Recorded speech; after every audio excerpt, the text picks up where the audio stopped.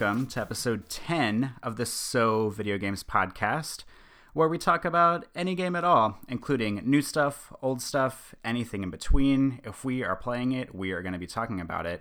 And like I said, we're episode 10. We're in the double digits now, people. We're getting up there. Today, we're recording on December 11th, 2016. My name is Corey Motley. I am a staff writer at GameCritics.com, and I am 50% of the hosting duties for the show. With me, as always, is the editor of GameCritics.com, Brad Galloway. Brad, how are you? Doing good, sir. Doing good. Good to hear. Well, we're going to start off. We always do a little bit of banter that's not necessarily game-related at the top of the show. So, Brad, I know you've been busy over the weekend. Tell me what's going on. Yeah, man, I kind of was thinking I was going to spend the whole weekend getting caught up on playing some game and doing some reviewing, but that did not turn out to be the case. Instead, the family and I kind of took a last-minute trip down to Portland. Being in Seattle, where I usually live, Portland, Oregon, is only about 3.5 hours away, give or take, depending on traffic. My wife's grandmother is in a nursing home down there, and she's kind of doing poorly, so we felt like we would go down there. I mean, it's not like she's like at death's door, but everybody kind of knows, you know, it's kind of getting close to that time. So if we had an opportunity for a visit, we didn't want to pass it up. So we did that instead. It was basically okay, except for our luck was kind of bad because this ended up being like the weekend that we had a really intense winter storm. I'm sure people in the Midwest and the East Coast will be kind of laughing at what we would consider a winter storm out here on the West Coast, but winters are really mild out here, and even if you just get a little bit of snow or a little bit of ice, it can really fuck things up because we're not used to it. The cities are not generally prepared for it, and our responses to it are really bad. So, of course, we picked the weekend that was like the winter storm. It was hell getting out of Seattle. We had snow like that morning, so that was really kind of shitty because our cars are not great in the snow. We got to Portland, and the entire city was covered in like a sheet of ice, like literally like icicles hanging off of cars, doors not able to be opened because there was too much ice on top of the door, like you couldn't break through the ice to get inside the car. It was bad. And of course that sucked because when we go to Portland, we usually like to, you know, try a new restaurant or maybe, you know, get a little bit of fun. I mean, you know, it's kind of a sad event to see grandma, but we try to make it not totally sad and to, you know, I don't want my son to just think like every time he goes to Portland, it's a sad reason, right? So it just put a real kibosh on everything. It was cold, it was wet, it was miserable. It was just really, really shitty. So, yeah, not the best weekend all around. But, hey, I'm back, and I'm recording now, and it's good to be back in the groove. What do you got on banter on your end, sir? Well, I don't even really know how to follow up, like, your, like, depressing intro into the So Video Games show this week. Sorry. No, that's okay. Well, on my end, I guess...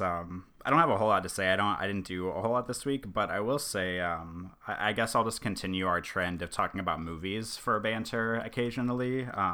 And not only movies, but Amy Adams movies, because I went and saw a new movie called Nocturnal Animals that opened on, it wide released on Friday, but I think it's been out in major cities for like a week or two already. Oh yeah, I saw a poster for that. I didn't even recognize her. She's looked totally different in that movie. Yeah, she's all like super, like part of her role in the movie is she's very like posh and like rich, and she's like owns this art gallery, so she's always like made up and has a lot of makeup on and everything. And I know we talked about Arrival a couple weeks ago. It's like the exact opposite of Arrival, because in Arrival she's kind of like a no makeup, like working hard, like out in the field kind of woman. Totally. Yeah, and in Nocturnal Animals, she's like, I feel bad because she's an amazing actress, and she's amazing, and she's also amazing in Nocturnal Animals. But she spends a lot of the movie just like sitting around reading, which sounds odd, but the point of the movie is it's kind of like a thriller, a little bit of a psychological thriller, where she.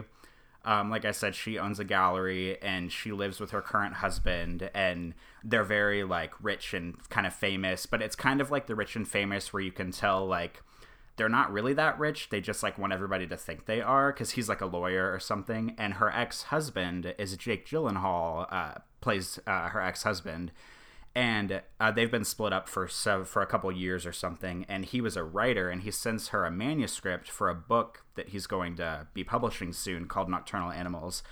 And basically, like, half the movie is about her life and about her reading the book, and it's like some flashbacks about her and Jake Gyllenhaal. And then the other half of the movie is like literally the book itself. Like as she reads it, it shows it on the screen. Like half the movie is like actually the content of the book. And because she's reading the book and she's kind of filling out the details, the fine details of the book in her life, Jake Gyllenhaal plays the main character of the book because she just kind of like puts him in that role because she's familiar with him and because he wrote the book. And it was really, really good. It's totally one of those like not for everyone movies because it's kind of weird and it's not like it's not like a big blockbuster, and it doesn't have a nice little tie it on a bow plot that wraps everything up. It's kind of one of those movies where you have to like sit around and unpack it for a while and think about it and kind of think about like the deeper themes and everything of it. But it was awesome, and it's only Tom Ford directed it, and it's only his second movie. And when I say Tom Ford, I mean like the fashion designer who worked at Gucci. I was just going to ask you, this was his movie? I heard about this, right? Because people were thinking, oh, Tom Ford, fashion guy, he's rich, whatever, he's making like a vanity film. But apparently he does a pretty good job as director. Yeah, and not only director, but he wrote the screenplay for it as well. I mean, the screenplay is based on a book, so it's adapted, but he wrote the screenplay and he directed it. And the first movie he directed, which I think is called A Single Man, I think it was Colin Firth plays the lead role. Yeah, in that's it. right. That's right. And, yeah. And he was nominated for an Oscar for it. Like Tom Ford's first movie, like his leading man was nominated for an Oscar. So that's like a pretty big deal for your first, directorial debut ever. And then Nocturnal Animals is only his second movie, and it has like an all-star cast. Like Amy Adams is in the lead role, Jake Gyllenhaal, Michael Shannon is in it, and Armie Hammer from The Social Network is in it, and it's just like a bunch of really good people. Like I don't know how he got such an amazing cast for his second. I mean, he's Tom Ford, so it's not like he's some. That helps. Yeah. I'm sure that helps. Yes. But it was really good. So if the way I'm describing it, listeners, or you, Brad, if it sounds like it's up your alley, I thought it was amazing. So yeah, that's right on. That's my banter, I think. Right on. Let's talk about video games now. We've wasted several minutes on banter, so let's get down to the nitty gritty.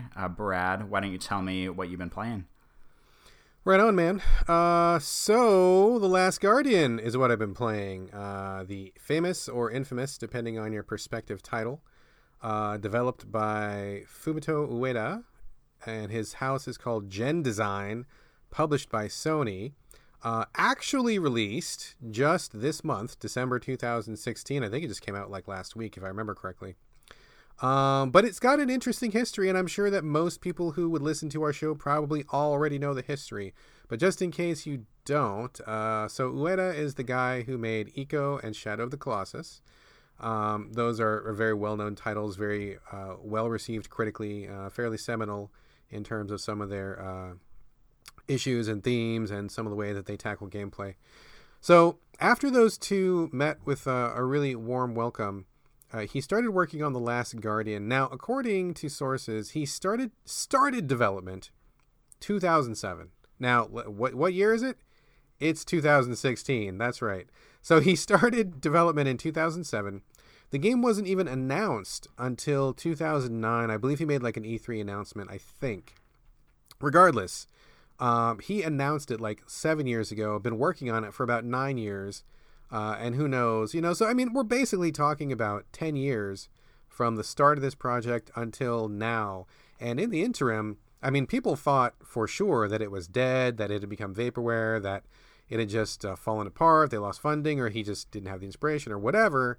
There was all these reasons, all this talk, all this chatter, and people kept thinking that this game was gone and that we would never see it. And Ueda himself wasn't saying a lot. But, there were whispers. I think I've mentioned this before, but there were whispers here and there. Like, I would hear in my critical circles, or I would hear from people who would say, oh, don't share this, but... And they would say, oh, I went to E3, and at Sony's booth behind the scenes, there was a new clip. Or, oh, I went to a party, and someone had a piece that was running on their build. And, I would hear about it. So, I knew it was still going on. Not for a fact, but I had a feeling. And I think a lot of other people in the industry had that same feeling where it's not totally gone. And then, of course, they made the final announcement at E3 last year. Magical moment. They said it was for real. People still doubted, but you know what? It came out. It's on a disc. It's here in my house. I've played it. It's real. And I've put about 2 or 3 hours into it so far. So before we go into this particular game, Corey, I just want to ask you really quickly: are you familiar with Eco Shadow of the Colossus, or have you played Last Guardian by any chance? What's your history with this series, this guy, this development? My history is pretty short and simple. I've definitely heard of both games because, I mean, like you said, pretty much anyone in the game sphere at least has heard about them. I never played Eco, but whenever the HD collection came out for that and Shadow of the Colossus packaged together on PlayStation 3, I played some of Shadow of the Colossus. I did not play any of Eco, and I thought Shadow of the Colossus was really boring and repetitive, so I stopped about, I don't know, maybe like 25 to 30% of the way through, and I never tried Eco, so that's my little history with the series, I guess, and the developer. Okay, cool. Okay. As for me, I played Eco when it first came out, and I loved it. And then I played Shadow of the Colossus when that came out. I loved most of it. I didn't quite think it held together in some ways as well as Eco did. And in some other ways, I thought it was better. I mean, I still think it's a great game. I still like it, but I don't quite love it. And I don't quite see it as like the superior work the way that most people may say. So I'm definitely a fan of this guy's work. I'm definitely in his camp. Definitely was excited for this. And I'm just really pleased. And, you know, I'm pleased as punch that this game came out, Corey. That's how pleased I am. So I started this morning, and basically the gist is that the player is a small boy. I mean, he looks like he's, I don't know, 12 maybe? It's kind of hard to tell. He wakes up in like a cell, I suppose, like a cave, like a cell. In this cave with him is this giant animal, which I'm sure if anybody has seen any pictures of The Last Guardian, this animal, his name is Trico. He's been like the star of the show. Everybody's seen, I'm sure everybody knows what this animal looks like. It's kind of like a cross between like a dog and a griffin, like the mythological griffin. It's huge. It's enormous. I mean, it's like, it's bigger than an elephant. I mean, it's huge. And so he wakes up next to this animal. The animal is initially hostile towards him, but you know, after the beginning section of the game, you make friends. And then the two of you have to work together to escape this prison that you don't really know anything about. So, keeping in mind that development on this started like 10 years ago, I've heard a lot of people say that they're unhappy with the performance, or they're unhappy with the controls, or they think it's just, it takes too much patience. And sort of, like, oh, that's kind of true, but I kind of have to wonder how many of these people are familiar with his past works. I mean, I see a lot of people name check Eco and Shadow of the Colossus, but if you've played those games, I find it hard to imagine that you would be upset with what Last Guardian is, because it is very much the third game from this guy. Like, there's no mistaking it. His fingerprints are all over it. His style, everything about it screams Fumito Ueda. So I don't know why people would be upset about that. If you've never played his games, maybe I could see why you might bounce off it a little bit. But it's one of those games where the animation is really amazing. I mean, it's hard to even put this into words. Like the boy's animation, I think, is really great. He's got a lot of like really natural, free-flowing like jumps, and he kind of hops up, and the way he rolls around, like he looks like an actual little boy. Like, it's really well done. But as good as that is, the animation for Trico, the monster, is fucking amazing. It is so mind-blowing. Like, I saw videos of it, and I'm like, yeah, that looks good and all that. But when I actually sat down and just watched it, it's fucking freaky. It's so crazy, because in certain scenes, when he looks at you, or like when he's just coming around a corner, or when he's walking towards you, like, it almost gave me like a chill. Like, it looks so natural and so real. Like, it's really well done. Like, it's an amazing job of animation, like a triumph of animation, I would even say. And the thing about this game, I think that a lot of people maybe don't quite get, is that I've heard a lot of people say teaming up with Trico is really frustrating because he doesn't always do what you want, and the controls are really stiff, and it's really, you know, it takes a lot of patience, and blah, blah, blah, this sucks. Well, okay. I imagine a lot of our audience has cats, or maybe even dogs. I mean, have you ever told a cat to do something? I mean, it doesn't work, right? Like, you know, maybe if you're like one of those really super won the lottery lucky cat owners where your cat comes when you call it, or like it can do like one trick or something, maybe, but mostly cats don't do shit when you tell them to. Dogs, if you have a well-trained dog, you put the hard effort into it, sure, they'll do some tricks, but if you don't do that training every day, You know, a dog, he'll be your buddy. He'll run around and he'll do stuff with you. But, you know, outside of like sit or like come here, they don't really do a lot. So if you take the concept of this little boy meeting this gigantic fucking animal, it kind of makes sense that the animal doesn't do what you want when you want him to do it, right? I mean, you climb on top of him, you can gesture in a direction.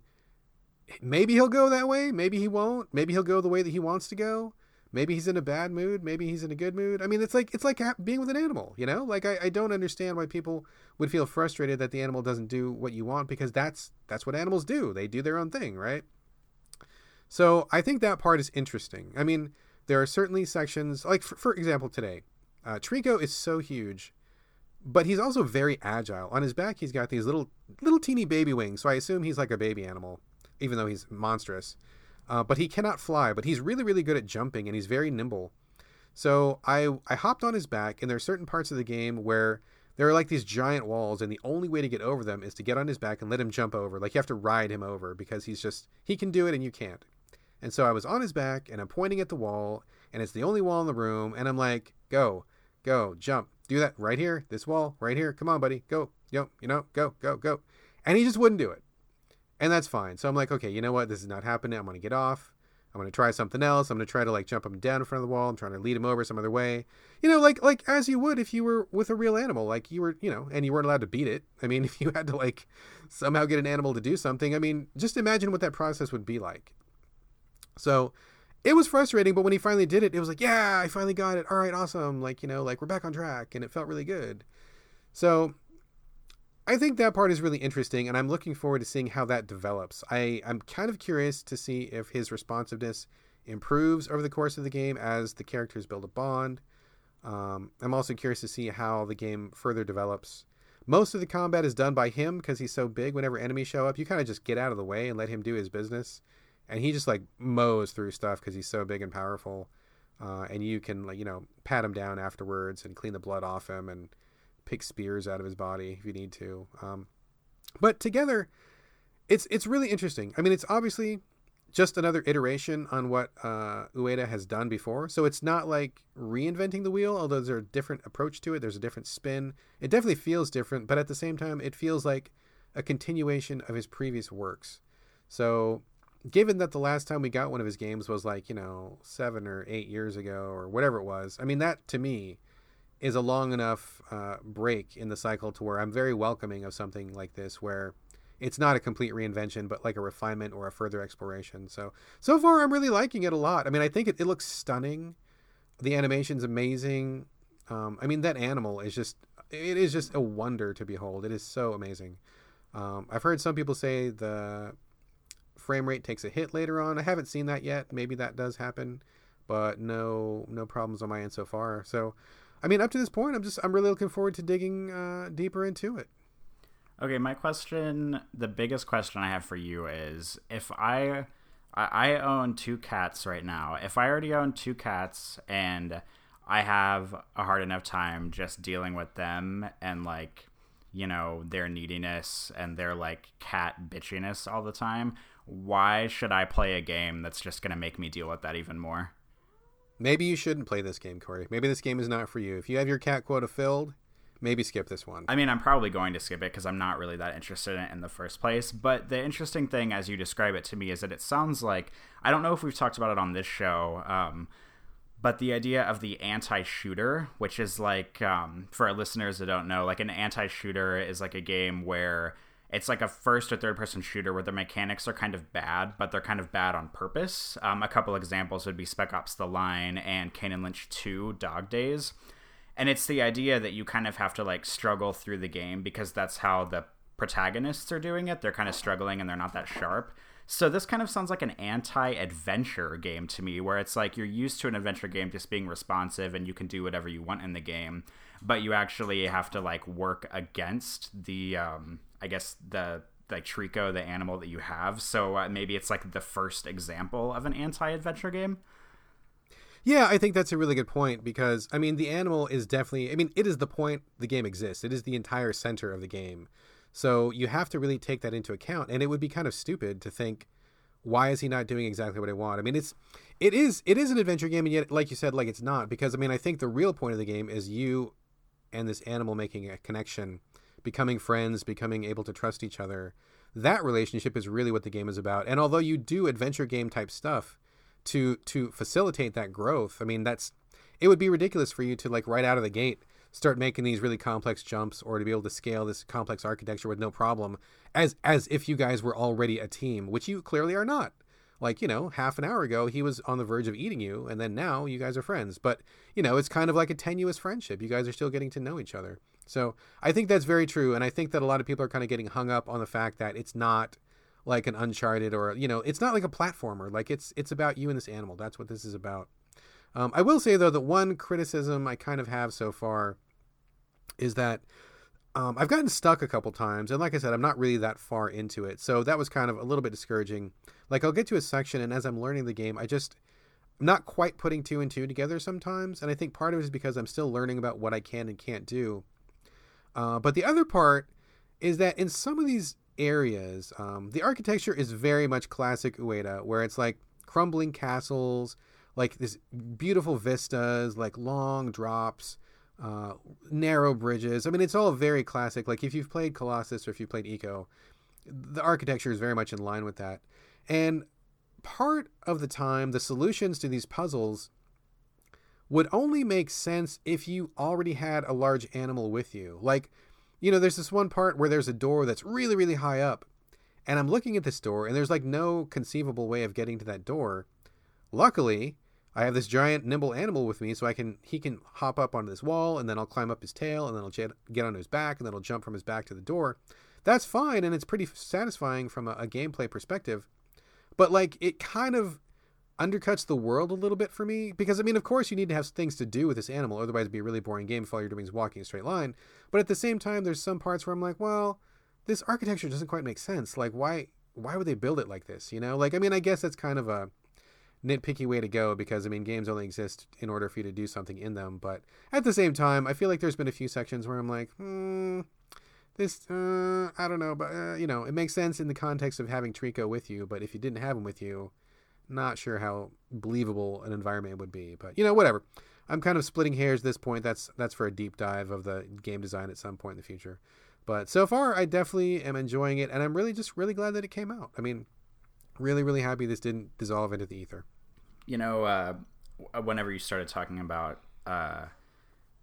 this game, Last Guardian, I was thinking about a while back I had listened to a couple of Game Critics E3 shows, and I'm pretty sure for like 2 or 3 Game Critics podcast E3 shows in a row, there was at least one person on the podcast that was like, my most anticipated game is The Last Guardian, and then like the next year it was like that person's game, and then the next year it was that person's game, and nobody ever thought it was ever actually going to come out, and now here we have it. Yeah, I mean, it's been a really, really, really long road, and there's been a lot of games that have taken a similarly long road, but I gotta say, like, so far I feel like this has been the most successful of those ones that have been kind of lost in development hell for a while. So we'll see. I'll touch back on it later on once I finish. Like I said, I don't think it's that long, so I'll probably be able to be finished with it by the time we record next time, and I'll give you an update when we get back together. But enough about Last Guardian, Corey. I believe you've been playing something spooky. Well, something spooky or something that thinks it's spooky, because there's a big difference between those two. Oh, shit. Okay. The good news is I get to talk about both of them, because I've been playing the Amnesia Collection, which has 2.5 games in it. So let's talk about Amnesia. For listeners that don't know, the Amnesia Collection just came out for PlayStation 4, like, very recently. I think it was last month or so. It was like right around Thanksgiving. And it is a compilation of a cult classic horror PC game called Amnesia: The Dark Descent, which originally came out in 2010, and it was PC exclusive. It also contains one DLC for Amnesia called Justine, and it also contains the official sequel to the game called Amnesia: A Machine for Pigs, which came out in PC exclusive in 2013. And Frictional Games, they published all of these, and Frictional's most recent game is Soma, which was their first PC and console crossover game, which came out, I think it was last spring, or it was like the spring of 2015, I think.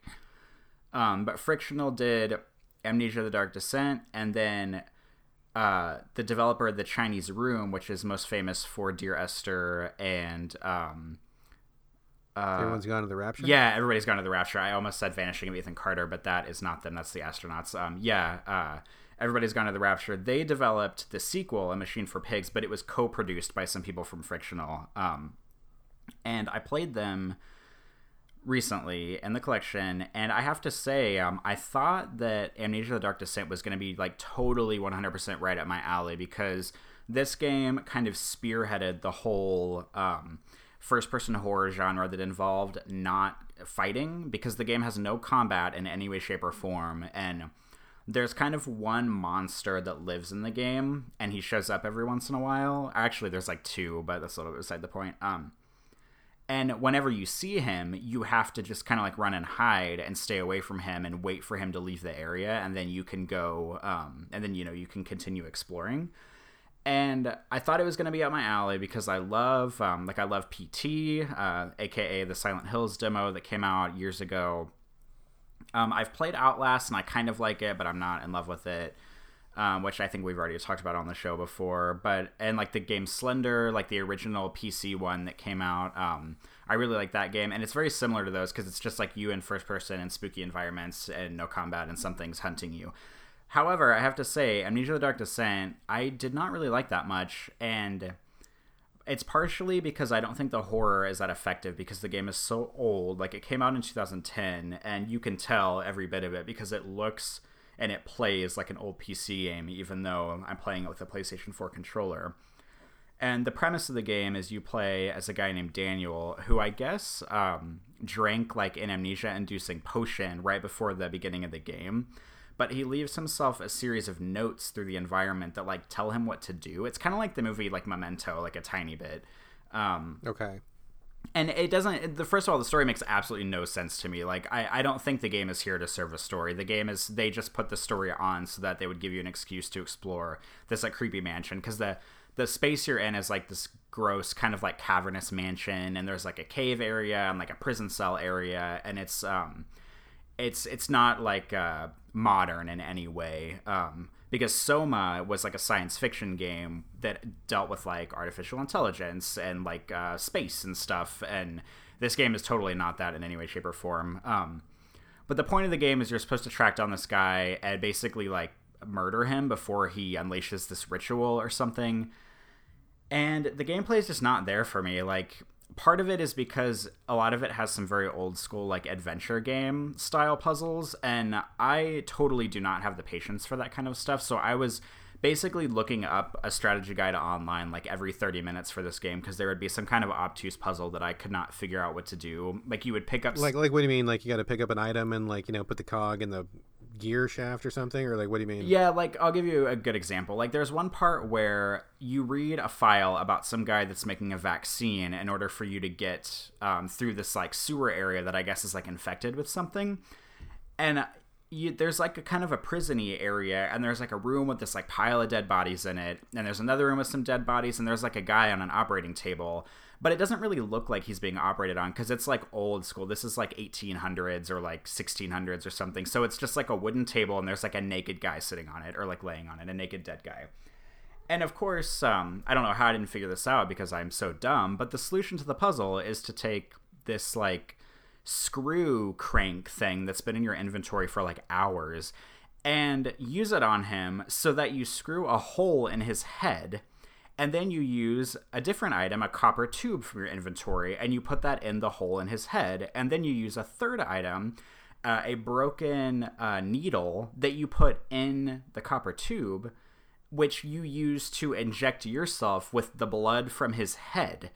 And I don't know how in the world I was supposed to figure that out on my own without consulting some kind of online guide. That's kind of how like old school adventure gamey this is. But okay, gotcha. Yeah, I could not. There was not a chance in hell I was ever going to figure something like that out. So I was looking up guides all the time, because it's kind of like you play like a spooky section and then you get to a puzzle like that, and then it's just kind of like rinse repeat for the rest of the game. And a lot of the spooky sections are just like, you were walking down a hallway and then like a door blows open, and in some games that would scare me, but not in a game that looks like it was developed in to the year 2000 or something. It's just not quite working for me. And the game also has a bunch of mechanics that totally work against each other, and Outlast had the same problem, and I talked about this on the show before, but Amnesia, it has a sanity meter where if you're in the dark too long, your sanity drains. But really, the only downside of your sanity draining is that, like, the walls, like, the screen kind of skews and kind of gets blurry and gets grainy and stuff, and sometimes there will be, like, body parts on the floor or like blood dripping down from the ceiling or something if your sanity gets low. But I was under the impression that low sanity was going to like spawn a monster that killed me, but that never seemed to happen in the game, so it's kind of useless in the first place. But to combat low sanity, you have a torch that you carry around to light areas, and you also have these little like matches that you use to light torches on the walls to create permanent light. But the lantern that you have runs on oil, and the oil is not always that easy to find, and it kind of runs out quickly. So it creates a scenario in the game where instead of feeling like I need to like spookily walk around slowly, kind of for fear of my life with every next step, because I'm worried about my lantern running out of oil, I instead am like sprinting around this castle trying to find the next thing for the next puzzle. And if I'm running in a horror game in a way that's not being chased from something behind me, like, you are doing your horror game wrong. Like, there should not be a situation where I'm dashing around your scary environment because I'm like so afraid of the lantern running out rather than being afraid of like something around in the environment that's going to attack me. And I just was not, I wasn't into it. I don't think it worked well. Let me ask you then. So, okay, so a couple things. First off, really quickly, if your lamp oil runs out, does it become actually like literally hard to see, or does it just trigger your sanity effect? Both, because when it gets dark, it actually is a little bit hard to see, but it's not so hard that it like super impedes game progress. But whenever you start layering like the screen getting skewed on top of it, it does get hard to see, but it never got so hard that I couldn't progress, or I had to like reload a save or something. Like, at some points in the game, I would turn my lantern off because I didn't want to use the oil and just sprint around the environment as fast as I could to try to find whatever door led to the next space. And like, that's totally the opposite of what I should be doing in a horror game. No, that makes sense. I gotta say, just like slight tangent here, but like, I hate games where it's difficult to see. Like, I mean, they're called video fucking games, right?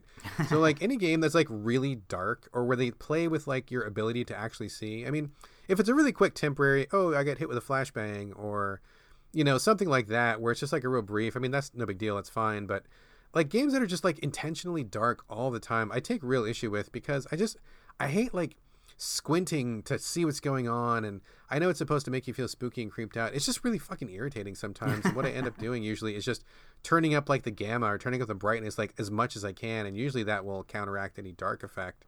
It's I fucking hate dark games. But anyway, I'm really curious to hear you say all this stuff about it not being spooky. I mean, I know you're definitely on the spooky side when it comes to games. I know you play a lot of horror games, but back when we originally reviewed this game at Game Critics, this was the game where Game Critics senior member Richard Nyack, he almost drank himself to death trying to get through this game because it was so scary for him that he would open a bottle of wine, and like, he needed like literal alcohol to get through it. And it was pretty famous. I think we even recorded with him drunk one time, if I remember correctly. But yeah, he was broken. He was a shattered man after playing this, and that was one of the reasons why I tried to play it on my PC. I ended up not being able to for technical reasons, but I'm so surprised because, I mean, it sounds like you're kind of just shrugging it off like, NBD. And here's Richard, like, his liver, like, he had to go to the hospital or something because he drank so much booze to get through it. It's crazy to me that you guys could have such different takes on it. Well, but, I guess people are people, right? I think part of it, too, is the fact that he probably played it when it first came out, which I'm sure 6 years ago, it was definitely the scariest game on the market at the time. But because so many better horror games have come out since then, and I never played Amnesia in the first place, I feel like everything I was playing in Amnesia, I was like, okay, well, I've already played this, but like in a way better form already. And so, I mean, I feel like it's one of those games where if people look back on it and say it's like the most amazing horror game they've ever played, it's more of like nostalgia speaking rather than them actually, like if they tried to go back and play it today, I don't think it would be that scary. And I also don't know what Richard and I's tolerance for different kinds of scary games is. So, I mean, he might not be scared by the same things that I am or whatever.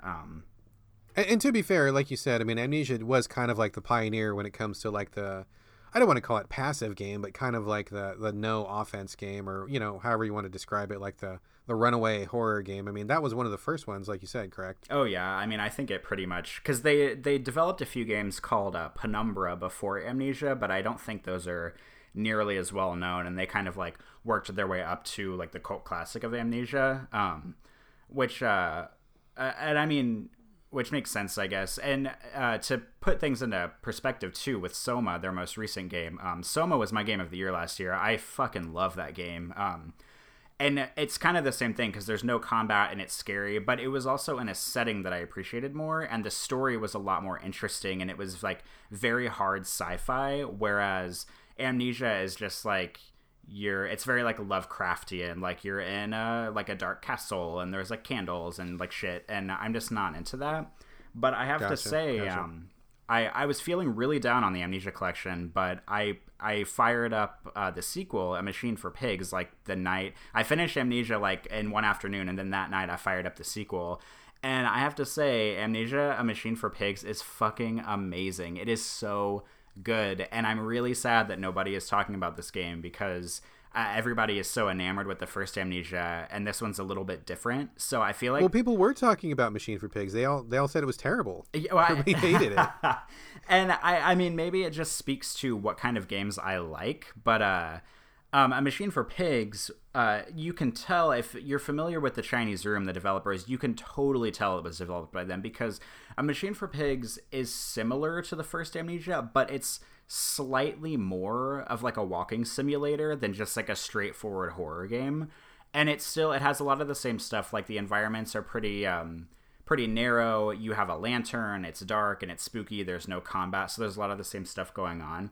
But I feel like, first of all, it looks way better because it came out in 2013. It's just graphically better. And when it comes to horror, if the graphics are better, it's automatically going to be scarier. Because if I look like I'm getting chased by like a stick man, it's just not going to work that well for me.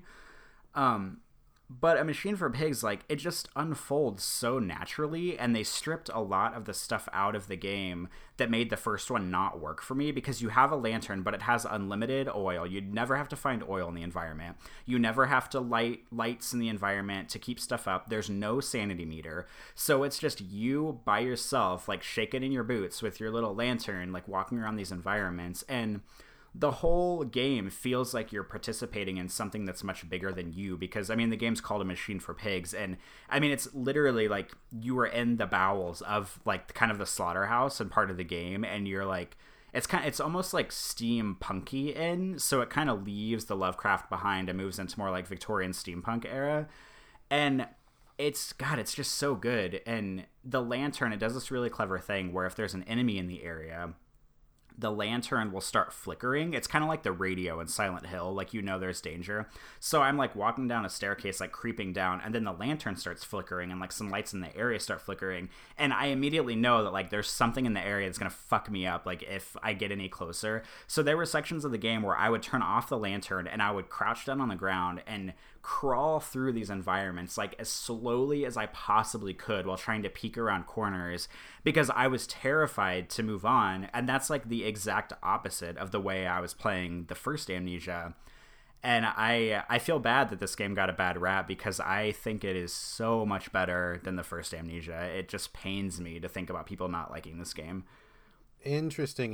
Yeah, I remembered everything you said that you liked was taken away. I remember very clearly a lot of people being upset that a lot of that stuff was taken out. So, I mean, I think you, in general, you personally are more predisposed to liking walking simulators. I know you kind of, you play most of those and you dig most of them. So maybe that is just about a personal taste kind of thing. But yeah, you make it sound pretty good. And I had originally not planned on playing it, but since they are together, that does sound like a pretty good package. I've always wanted to play The Dark Descent. because I wanted to see what, almost drove Richard to madness. And you describing Machine for Pigs sounds like it's got potential. But what's that third, or I guess 0.5, like the DLC? Like, what's that all about? The DLC is dumb. It's like, first of all, it's DLC for the first game, which I think is inferior, so it already makes me less interested in playing it. But I did fire it up the other day, and it's kind of like almost like a Portal-esque, like test chamber kind of thing, because you start the game and it flat out tells you, like, you cannot save your game. If you die, there are no continues. You have to start all the way over. And you wake up in a jail cell, and there's like a little like phonograph in the corner, and it's this woman talking to you, kind of describing the test that she's about to put you through. And you walk down a couple hallways into like a big like cell chamber, and there's like a guy that's potentially about to be tortured in one of them, and there's a way that you can save him, or there's a way that you can kill him. And honestly, I could not figure out what to do to get out of the first chamber, and I didn't like want to be bothered to look up an online guide for it, so I only played it for like an hour and couldn't figure out how to progress, and I didn't feel like looking anything up, and I didn't want to like detract from my experience with A Machine for Pigs, so I just stopped playing the DLC altogether. Wow. Okay. Well, it's in there, I guess, if people want to give it a shot. But okay. Well, it sounds like a pretty juicy package either way. I mean, it sounds pretty much like. I don't know. Would you recommend this double pack? I mean, it all comes together. Would you say it's worth it, or should people just track down only A Machine for Pigs on Steam or something like that? Well, I think it's probably worth it. If people haven't played either of them, like, because this game is basically marketed like specifically for me. Like, I played Soma, I loved it, and I had always wanted to play their old games, and so here I am actually able to play their old games. And to be honest with you, I might be being a little bit too hard on the first Amnesia, because maybe a lot of people probably get scared by games easier than I do. Like, I don't want to pretend like I'm some big old tough guy or anything, but like, I play a lot of horror games and I like them, and I have a specific idea of what makes a good horror game in my head. And I feel like people who play horror games don't necessarily have those ideas or that sort of like integrity for horror. So the first game is probably actually good for people who aren't like horror hipsters like I am, who have all these like ideas about what good and bad horror is. So I still recommend it. And who knows, if people buy it, they might end up liking the first game more than the second game, and then I look like an idiot. But at least I got one really good game out of the package, so I can't complain. There you go. And if you do think Corey's an idiot, please make sure to write in and tell us that here at the So Video Games Podcast. We'll read your criticisms on the air. Yeah, please do. Alrighty.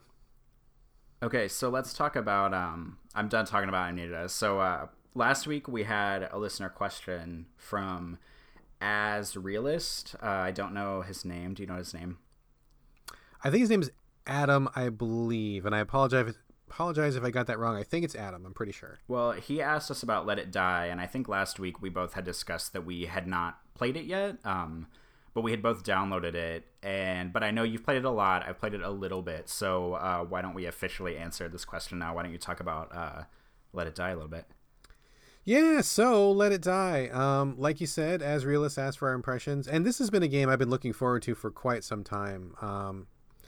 This is going to sound like pure, like, total bullshit, and I I almost hesitate to bring it up, but like everyone, like when you've been playing games for like a long time, I've been playing games for a long time, sometimes you just get a feeling, like you see just like a few seconds of gameplay, you see a little clip, you see some element of something, and you just kind of know, like, you're just like, oh yeah, that's gonna be good, like you just, I don't know if that happens to everybody. It happens to me sometimes, and it's not predictable. I can't do it on command, but every once in a while I'll take it. I'll just see a peek and I'll be like, oh, that's the shit. That's what I'm waiting for. Right. So I saw a very, very short, very, very early clip of Let It Die. At least I want to say it was like 2 years ago, maybe even 3 years ago. And just from that, like, 20-30 seconds of gameplay, it wasn't even that long, it was probably like 20 seconds, I was like, all right, that looks like it's the shit.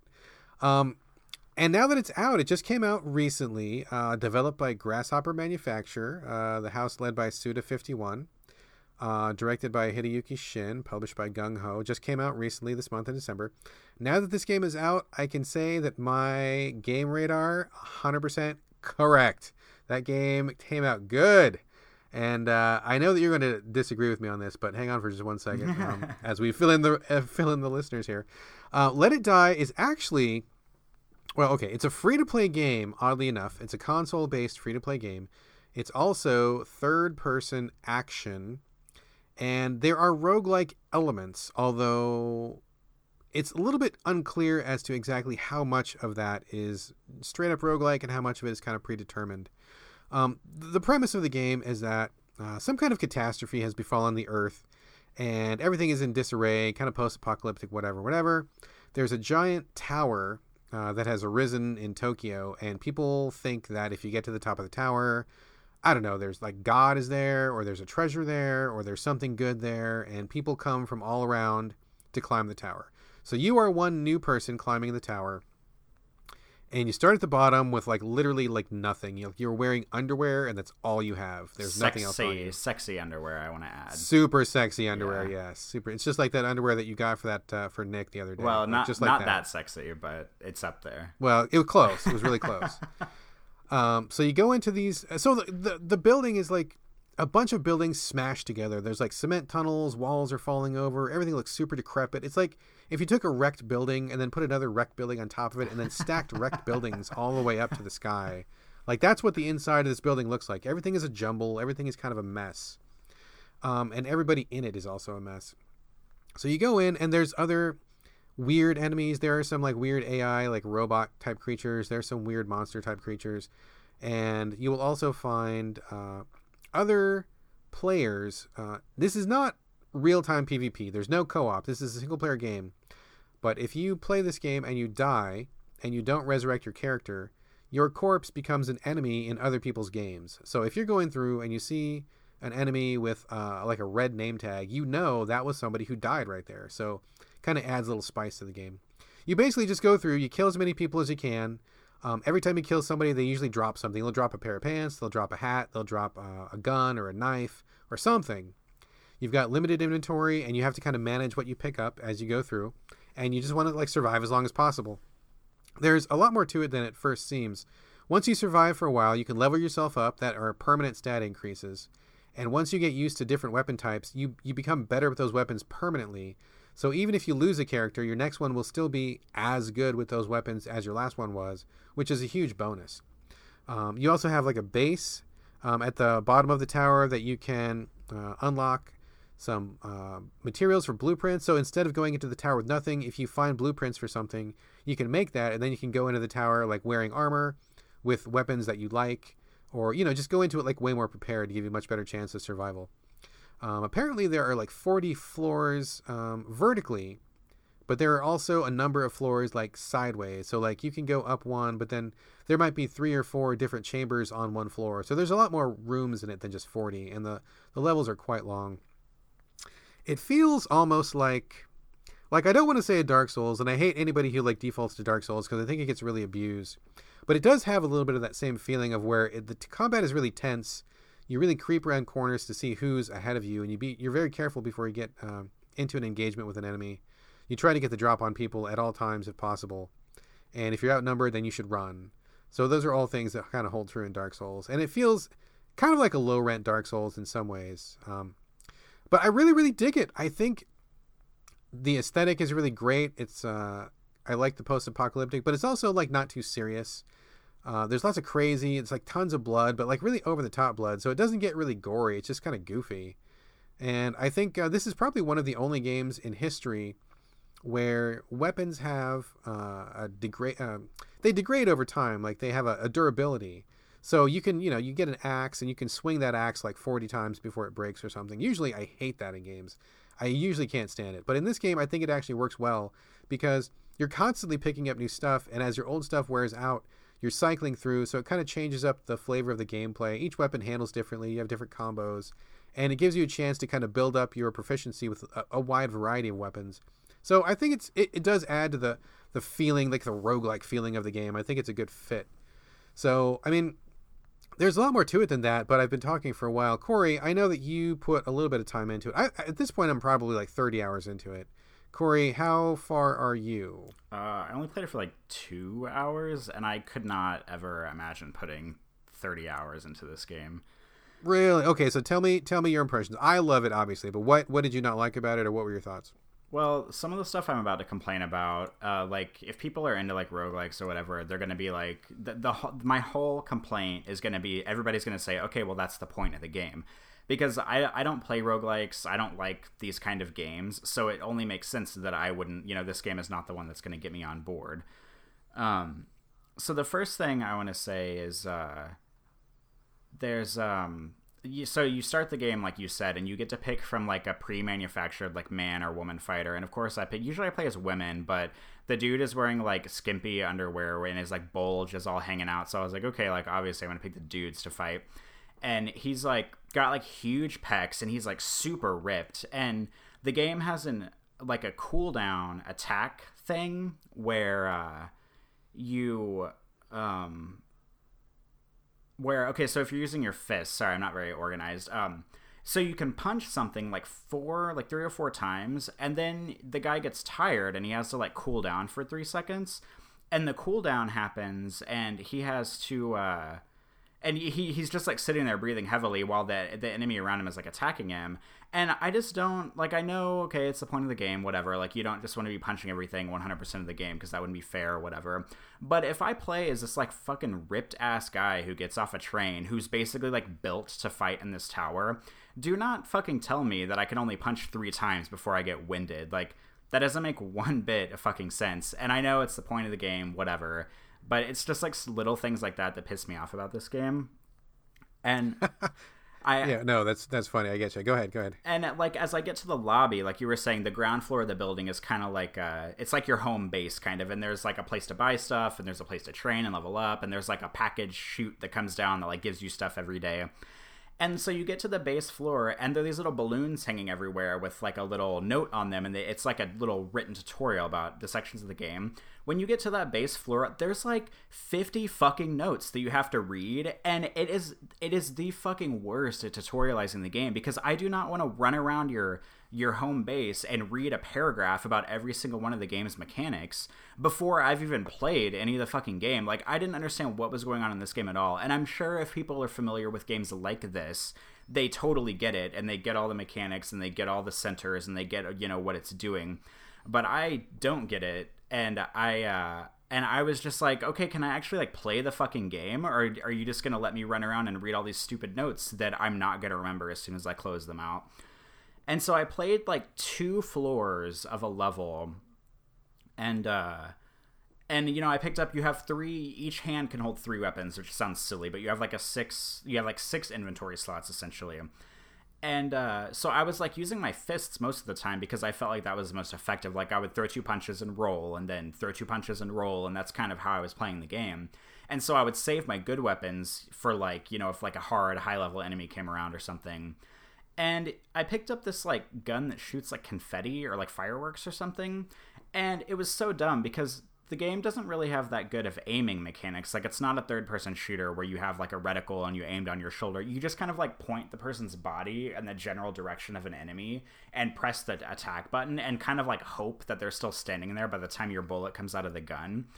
And half the time they move before like you connect, or like the gun shoots off in a different direction. And when I was using this confetti gun, like this fucking ripped ass guy would like hold the confetti gun up and shoot a confetti stream or whatever, and then it would take him like 2 full seconds to lower the gun down. And in those 2 seconds, you can't run, you can't roll, you can't dodge, you can't do anything.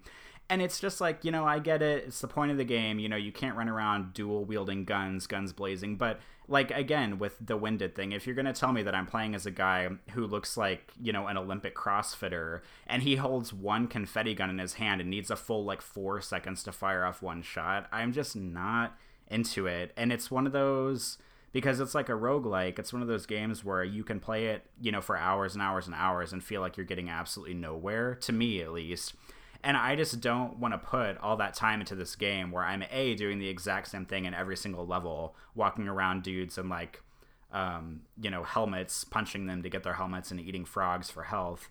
And I just feel like there's like no story. And I know the game's probably not meant to have a real story, but there's just nothing there other than like a guy in sexy undies to get me into it. And that's not enough for this game for me. Wow, you really did not like this game at all. Wow, we are on completely opposite sides on this. And I will say that fireworks gun, it's fucking heavy, bro. It's really heavy. It's a lot heavier than it looks. So you got to give that guy a break because Well, if it's so heavy, why does he lift it with one hand to shoot it? It should be a double-handed weapon if it's heavy.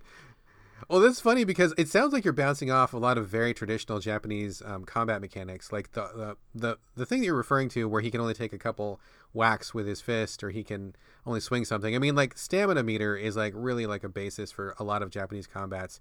Again, I mean, I hate to be that guy, but like that's a really huge part of Dark Souls where you have to really carefully gauge how many attacks you can dish out before you need to recover. And so that it's totally like the exact same stamina mechanic. Same thing for Monster Hunter 2, another game which I really am a big fan of. And in terms of the aiming and like the animation, like you said, when you fire the fireworks gun and then you gotta freeze for a second, that is also another very Japanese thing where you have to like take into account your animation, how long that animation takes, and when is the right place to do that attack. So you can't just like willy-nilly like fire off attacks all the time. Like you have to consider what attack is the enemy doing? How long is that animation going to play out? How long does my animation play out? Can I get my attack off? Can I get two attacks off before their animation finishes? I mean, this is very, very basic, very, very traditional Japanese combat. So if you're not a fan of that, I can totally see why you would not like that. But although I'm not a fan of JRPGs by any stretch of the imagination, I really do like a lot of Japanese combat games because I feel like there's a lot of structure to them, which I really like. And so I like the Monster Hunters, I like the Dark Souls. And so this one feels right up my alley. It really clicks, makes a lot of sense to me because I already play a lot of those games already. But I totally get what you're saying. That makes a lot of sense to me, how you would not like it if you don't swing that way. I will say though, there is a lot to the game. I mean, it's a very deceptively deep game.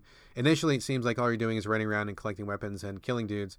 But once you get a little bit further, you can actually have like a base, like there's like a base defense section where you train multiple characters and then you use those characters to be like the defenders of your base. You can go online and attack other people's bases. There's a mode where you can take your fighters, because you can have like a bunch. You can have like, I want to say like up to 8 different characters at the same time. And you can take some of your characters and send them out to like do scavenging runs for you. So they collect like items and money, and they'll kill people in other worlds for you and then bring that stuff back. So there's like a lot of, if you get into it, there's a lot of stuff going on where you can like enrich yourself, get more resources, and kind of like, profit your way to the top of the tower.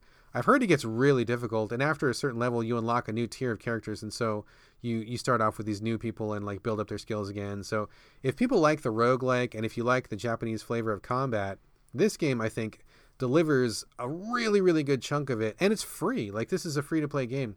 Interestingly, unlike other free-to-play games, it feels like this game really doesn't give a fuck if you give them $1 or not, because the only thing that really changes when you pay money is you get to use a special elevator. If you climb the tower, there's like this really cheapy, busted-ass elevator that costs you money to ride, or you can pay money and use the fancy elevator, which stops on every floor. You get like 10 extra inventory slots so you can pick up more stuff when you're in the world. And I think that when you do a raid on somebody else's base, there's no time limit. So there's not really like a ton of difference in the game. In fact, if you don't pay any money, it's just like playing the exact same game, just like slightly harder. So they don't take away anything. Nothing is locked behind a paywall, which I think is really generous. And to be honest, I've been wanting to give these guys some money because I love this game and I want to support them. They say in the game that there's like a 30-day pass that you can buy, which will buy all of those benefits for you. I really like the extra slots for inventories. Super helpful. But their store isn't up. The store hasn't been up, and there's like literally been no way for me to give them money. You can buy like some in-game currency, but there's like no real point to buying that because you can earn it pretty easily. So it's like, I want to give these guys some money. They're not ready to take it, and they have delivered like a really, really cool Japanese flavored action game for free, and I think it's pretty awesome.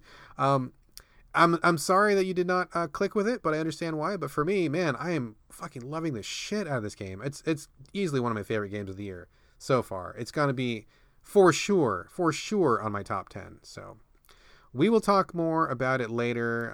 I'm sure I'll touch back in. Adam, As a realist, I hope that we gave you a little bit more of a deeper dive on that game. I know that you're playing it. Hit me up on Twitter if you want to talk some more. I love this game, man. I think this game is fantastic. But enough about Let It Die. Corey, you've got one more to talk about this episode, I believe. I do. Bring it on, sir. All right. So Mafia 3, I've been playing that. I got it in the mail from Gamefly yesterday, I think. And I'm only like, I played it for like an hour or two last night. I played it for about 4 or 5 hours today. Like, pretty much all I've been doing today is playing Mafia 3 because I don't have a life. I mean, playing it to do research for this podcast is what I meant to say.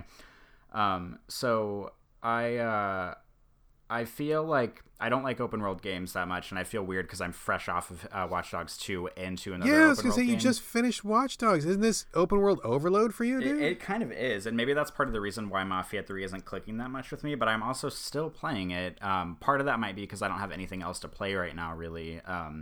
But it's not bad. I mean, I just set this up to make it sound like I'm going to say it's the worst game ever, but it's just it's just like a fucking open world game. Just like I said on the last podcast, it's like, it's the same fucking thing where, you know, you go to a person and they talk to you for 2 minutes, and you go to a mission and then rinse repeat for, you know, 100 years. But this one has, you know, the age old like district takeover stuff, because I think, to skip past some of the bullshit, I think what really disappoints me about this game is that the developers set it up as this. The whole thing about this game is it's like you're a black guy in the 1960s, and it's like, you know, you're in the South, and it's racial tensions, and it's like, you know, that kind of stuff, like, you know, Confederacy and Civil War, and you know, it's just like, I thought that was going to be like a big part of the game, and it kind of is, because like, when you're doing stuff in the game, people are, you know, referencing your race. Like, one of the first things you do is you go into like rob a bank and like the tutorial mission, and like the guy, he's like, well, are they going to be okay with like a black guy coming in? And, you know, it's kind of stuff like that. And a lot of people say the N-word because they wanted to keep it, you know, relative to how it was in the time. But I mean, honestly, like, after you get past the first like hour, because they kind of tutorialize about the first like 30 minutes to an hour of the game, it just turns into a fucking revenge murder story, just like I was bitching about in the last episode. Like, it's one of those games where you feel like you trust somebody, and then after the tutorial mission, they betray you, and you get shot in the head, and then you have to be, like, nursed back to health over a montage, and then the rest of the game is, like, you finding the people that work up to that boss and taking over their districts and seeking revenge, which is, you know, a plot that's only been used in about 100 video games and movies. And it kind of feels like I mean, I love the fact that you're black. Like, anybody who listens to this podcast know that I'm all about diversity in gaming. I'm sick and tired of playing as straight white guys with brown hair. So, like, I love that I played Watch Dogs and Mafia back to back, where it's like 2 black dudes. Like, I love it. If we could only get like some black women in here, or like some Asians or something, that would be even better. But it's beside the point at this moment.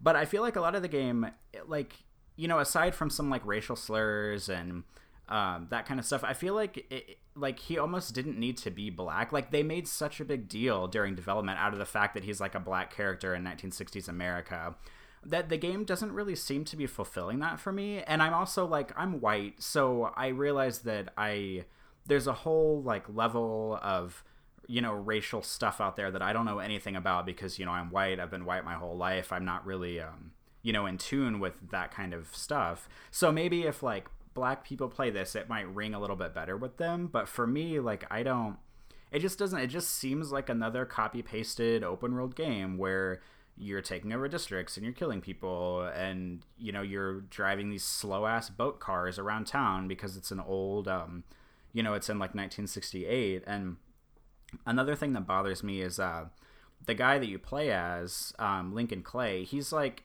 ex-army, like special forces. Like, the whole kind of beginning montage, they talk a bunch about he was in the army and he was in special forces, and he's like this badass soldier and all this stuff. And I mean, he's definitely capable because he can like kill someone in like 3 punches, and he has like a combat knife, and he like can sneak up and like stab people to death very quickly and all that stuff. But there's a bunch of like athleticism in the game that's just not quite connecting for me. And I think part of it is because I'm fresh off of Watch Dogs 2, which is all about like parkour and free running and like athleticism in the world. But there are so many places in Mafia 3 where I walk up to a wall that's only about a foot taller than Lincoln, and he like won't fucking climb it. And I'm like, dude, you were in the special forces. Like, how can you not climb this fucking wall that's right in front of you? And not only that, but the city is designed so badly that there are several sections where like you kind of walk, like earlier I walked down this alleyway next to a building, and I was like, cool, I'm walking down an alley. I get to the end of the alley, there's a fucking brick wall. So I had to walk all the way back and walk all the way back around the building to get back out to the street. And I'm like, and I've had that situation so many times where the world is just not designed in a friendly way. Like, not only are there like dead ends and like fences around buildings that you can't jump over everywhere, but like Lincoln himself is not that athletic, even though he's like ex-army and ex-special forces. And I just feel like it's really physically limiting for me to play as this. Maybe he's disabled, man. Maybe he's like a disabled vet, dude. Give him some slack. Well, I mean, he did get shot Maybe he's got at a the fake beginning leg of the game. I mean, he technically is a little disabled because he literally gets shot in the head like an hour into the game. But I mean, if you see the stuff he can do versus the stuff that he cannot do, it's just like infuriating. Like, you know, he could crouch and roll and leap over stuff and, you know, stab someone in the neck and stab straight through their skull and, you know, shoot guns and all this stuff, but he can't like jump over like a 6-foot high wall. Like, I can go out and jump over a 6-foot high wall right now, and I haven't done parkour in like years, and I was never in the army. And like, if I can do that, I feel like a video game character who has all this background should be able to do it. And it's just like little things that are annoying me, but I'm still playing it. I'm probably going to finish it. I want to squeeze it in before Game of the Year stuff at the end of the year. But so far it's just another fucking open world game. Like, I'm just over like open world games in general because they all are based on the same blueprint from Grand Theft Auto 3. And like, none of them have really done a whole lot to go farther than that. And I don't know. I'm just not into it. But I mean, here I am. I'm a hypocrite because I'm going to keep playing it. But it's just okay. But okay. Only because you have nothing else to play. So I guess that's kind of a qualified statement about why you're playing it. But I do kind of agree that that's really bullshit. Like, games are fantasy. And, you know, sometimes I get that not all games are really fantastical. I mean, some of them want to be a little bit more realistic. But, man, if there's something that I can do in real life that my character can't, I agree. That's super frustrating. That's always really gotten me, like, especially like really low walls where I'm like, dude, I am in like terrible shape and I could hop over that wall no problem. Or like, you know, I could open that door, or I could go through that window, or I could do XYZ. Yeah, that is really frustrating. So I mean, I wasn't really looking at this game in general because I'm not much of an open world guy, and although the story sounds kind of interesting, like I heard a lot of people say that, you know, him being black was really a big draw, and that's cool, and I totally support that. But I mean, what I'm gathering from what you're saying is that it's basically just like cookie cutter open world, and the only thing different about it is, you know, how much the story connects with you. I mean, in terms of mechanics, I mean, we've seen taking over territory before. We've seen open world driving. We've seen all these things. Does it not do anything mechanically interesting? I mean, at least Watch Dogs 2 had like remote control vehicles, and you could do, you know, quote unquote hacking and that kind of thing. So that was at least something that was new. Does this game have anything like that? Mafia 3 have anything like that at all? Anything mechanically? I mean, I hate to say this, but it really doesn't. I mean, I played Mafia 2 years ago when it came out, and I mean, I feel like I had the same thoughts about that game as most people did. Like, it was a pretty good game that did not need to be open world at all, because the open world is just like pure padding for like the missions. And this game feels the same way. It's just like the missions are sometimes interesting, but not usually, because most of the missions are just like go somewhere and then like either interrogate someone or like kill somebody. And it just doesn't have like sort of like an extra hook. And I almost wish that like Hideo Kojima would have developed this, because, you know, like Metal Gear Solid 4, everybody said there was way too much talking and way too much cutscenes. So Metal Gear Solid 5 had like the protagonist said like 4 words over the entire game. And I wish, like, because of Mafia 2, everybody was like, this game has way too much open world and way too much padding. And I kind of wish that Mafia 3 was just like a linear series of like more interesting missions rather than a bunch of like cookie cutter shit that I've already played in like 15 other open world games. No, that makes sense, man, because especially if you're going for something that's really story based, it makes more sense to me to craft that story, to deliver it with certain beats, to make sure that it gets timed out the way that you want it to play out. Because I just think of open world games as just like fuck around games where the point is to be in the world, or what the developers see as the point is just to be in the world, you know, hopefully emergent gameplay, doing something that's so interesting that it just makes up for the fact that you just don't have a lot of structure to it until you get those cookie cutter missions where it's just like, oh, now you're limited in certain ways to get this mission done. I think open world is strongly overdue for an overhaul. I mean, I think The Witcher 3 was probably one of the only open world games in recent memory where I really felt like it justified, like it made sense that game was open world. Everything in that open world was really interesting and detailed, so rich. I mean, just spending time in the countryside, you would find so many interesting things to do. So many weird, cool things would happen. Like, that really made sense, especially with the character who was himself a wanderer. That was a good fit. But I think that in most games, open world is not a good fit, because if you're trying to tell some kind of narrative, you got to have a beginning, middle, and end. You got to have some pacing. You got to have some, some rising action, some falling action, some build up, some suspense. It takes away all suspense if in one mission someone's about to get killed and then you fuck off for like 3 hours crashing cars off a pier or playing pool in the pool hall or something. It just totally detracts from that story. And if people want to do that, that's fine, I guess. But I just feel like a lot of open world games are just copying each other right now, and no one's really doing anything to raise the bar outside of CD Projekt Red. So I think I'm going to pass on this one, it sounds like, and I'm probably going to pass on every single open world game until Cyberpunk comes out, which is the next one from the Witcher developers. So I'm going to give those guys for sure another go. Those guys have earned it. But otherwise, I want to see people back away from open world for quite a while. I'm really sick of it.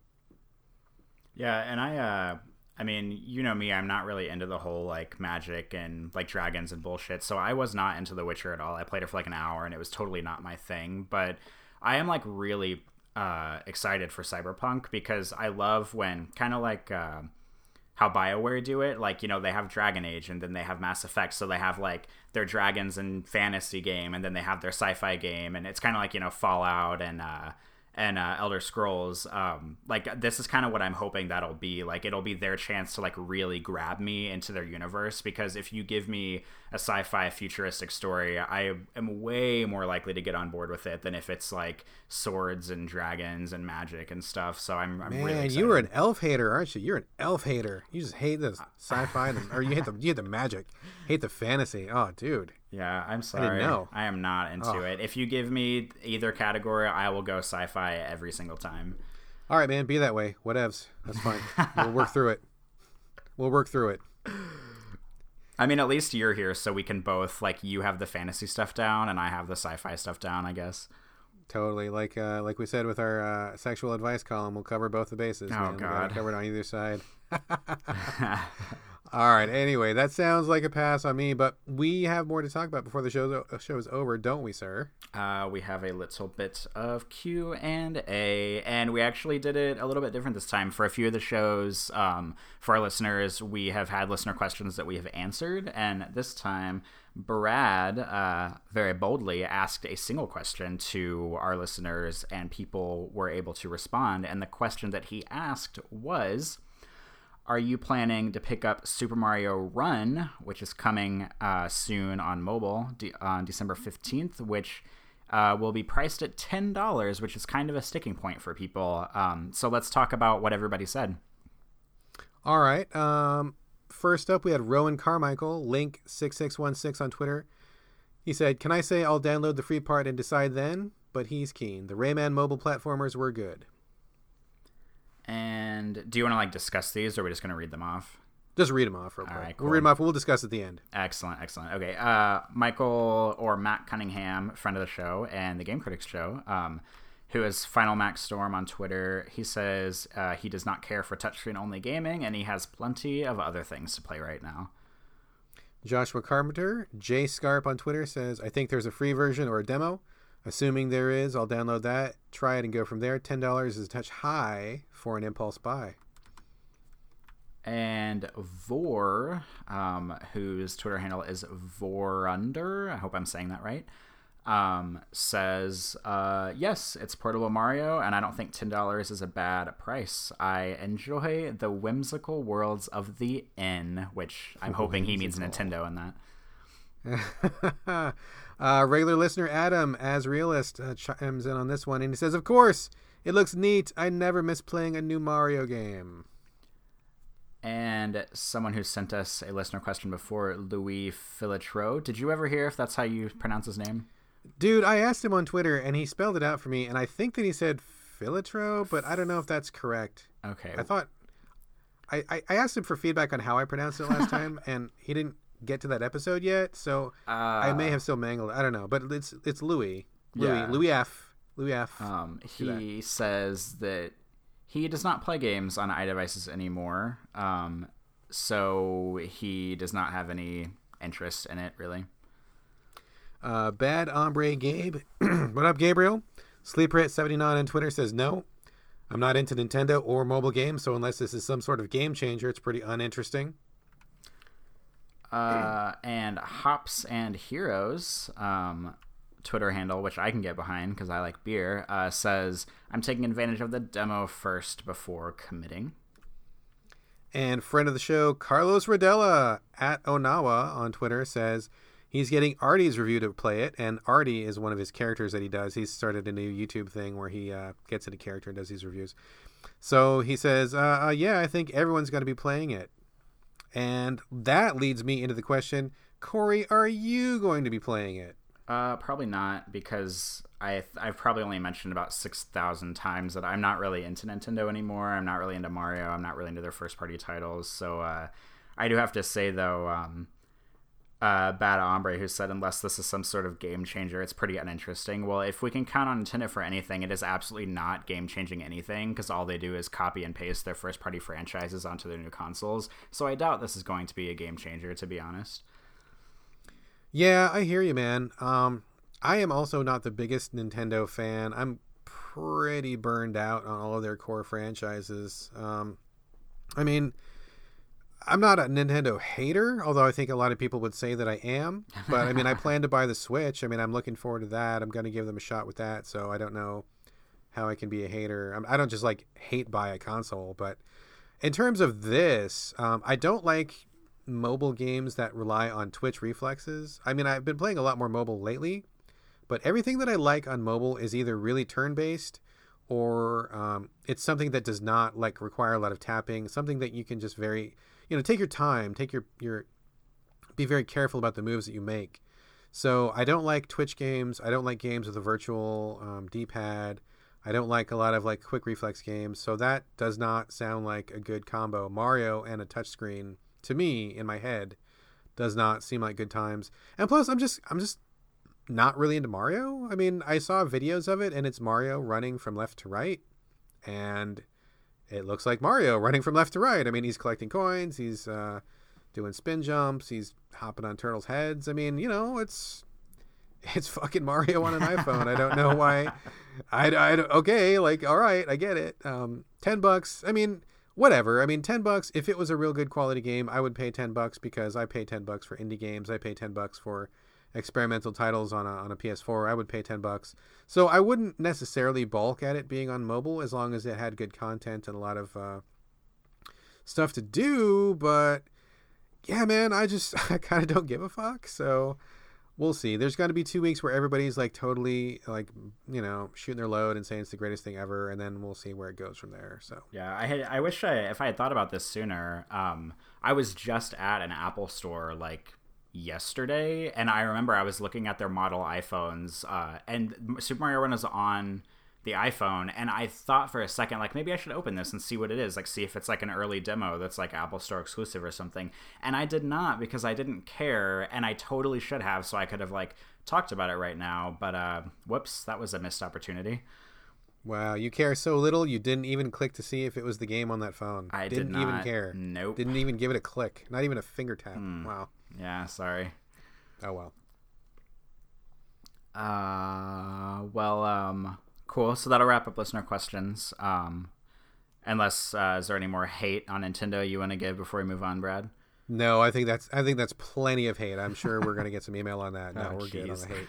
Well, we're almost about to wrap up. We're running a little bit long today, too. But Brad has a big old announcement he wants to talk about before we close this thing out. So, Brad, what is it? I don't even know. I'm dying to know what you're going to talk about. You're dying to know. Yes. Yeah, there's a really brief announcement. So, as the editor of GameCritics.com, We're a long-established site, and we get people sending us codes all the time. And in fact, we get more codes than we could even play. We've got about, I don't know, 20 or 25 active writers on the site. And even with that many people at the site, we get so many codes that we just literally can't play them all. We can't use them all. So what I end up doing is I just kind of save them. And every once in a while, when I get a big pile of them, I just fucking give them away. Now, in the past, I would have trivia questions that I would ask, and then people would give me the answers. But you know what? It's a lot of fucking work, okay? Like, it takes so long. And the thing that always happened, too, was, like, I would get people debating me about whether I had the right answer or not. Oh, jeez. And it's like, this is just in the spirit of fun. It's a giveaway. Nobody paid any money for anything. It was all just, to have a good time. And it got really kind of irritating because I would have people, like, trying to, like, rules lawyer me, and then people would harass me, and then I would get... It just got to be kind of a pain, right?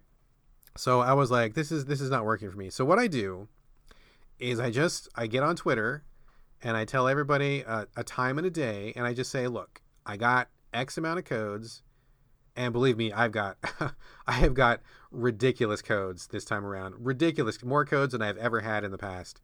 So I just get on Twitter and I just go, yo, here's the title. If you want it, say so. And the first person to respond is the one that gets it. Now, I will say, if I know you're a regular reader of Game Critics, if I know you are a regular follower of me on Twitter, if you're someone I've interacted with and I know that you support Game Critics as a site, you support So Video Games, you support the Game Critics podcast, you are going to get preference over some rando who shows up out of nowhere, okay? And people are like, oh, that's not fair. I say I chimed in first. It doesn't matter. It's my contest. I can make up whatever rules I want, and I want to reward the people who are loyal to the Game Critics family of content. So I'm going to get on Twitter. I'm going to ask who wants it. First person to respond gets it. And if I know you, if I recognize you, you will get priority over someone who I don't recognize. So that's all there is to it. And believe it or not, even with me just saying who wants this code, here you go, it still takes forever and a day to give away all those codes. It takes a long, long time. So I'm planning on doing it this Sunday, December 18th, starting at about 8 p.m. Pacific. So if you want to be in on this, if you want a chance at getting some of these codes, follow me on Twitter. It's at Brad Galloway, BradGallaway, all A's, no O's. Follow me. I mean, feel free to unfollow me afterwards. I don't care. I'm not doing this to gain followers. I'm just telling you. No, right? They have to follow the podcast and Game Critics and like and retweet all of our tweets in order to get the codes. None of that. I tried that once and it was like a total pain in the ass. No. None of that stuff. Follow me just so I can direct message you your codes if you win, and then feel free to unfollow afterwards, whatever. But follow me and be watching your Twitter feed December 18th at about 8 p.m. Pacific, and I'm going to be giving away codes literally for hours and hours. And in fact, I also have some hard copies to give away too. Electronic Arts was kind enough to donate 10 hard copies of the new Plants vs. Zombies for PS4. Whoa. So I've got hard copies. I've got shitloads of games. So please come aboard and take some of these off my hands. And that's my announcement. Well, that's pretty exciting. So is that going to be like right after we record our show next weekend or right before it? Oh, God, yeah, probably right after. I didn't even realize that. But yes, you are correct. It'll be right after we record the next episode. Oh, yep. Awesome. So then the week after, you can tell us all the horror stories about how terrible it was to give out the codes. Oh, most people are really awesome about it. And most people... But, it kind of gets me, though, because sometimes I give somebody, like, a really awesome game, and they don't even say thanks. Like, they don't even just, like, oh, thank you. Like, some do. Most do. But some people are just, like, they show up, take the code, and that's it. They don't even say thank you or... thanks for doing this. I mean, not like I need like the adoration or anything, but just like common courtesy, and just, it's kind of weird. But anyway, most people are really cool about it. I'm really happy to do it. I love supporting the people that support us. So it's just, rather than these codes just being thrown away or just, gathering electronic dust, why not give them to somebody who's going to enjoy them? That sounds like a very noble thing to do. Well, I'm a very noble kind of guy. And also, listeners, if you're reading or listening, the codes, you don't even have to review them for us. You just get to play them however you want. Yeah, no shit. No, I do not want reviews. Do not send me reviews. Just take them and have fun. That's it. No obligation. Cool. Well, I'll be looking forward to hearing about that in a couple of weeks. But I think that's going to do it for our episode, this installment of the So Video Games Podcast. So last couple episodes have been running a little bit long. We're getting a little crazy, Brad, on time. We are. We're getting loosey-goosey. That's right. But as always, thank you, everybody, for listening. And if you have any thoughts, feedback, ideas, or anything else, if you have technical info, critiques, stuff you want us to discuss, or just any Q&A questions otherwise, we can be reached at sovideogamespodcast@gmail.com. We are also on Twitter at sovideogames, and I have both of those accounts push notification to my phone personally. So if you send us anything, I see it almost immediately. And I think that'll do it for this episode. I think that's going to do it. So goodbye from Brad. And bye from Corey. We will catch you guys next week.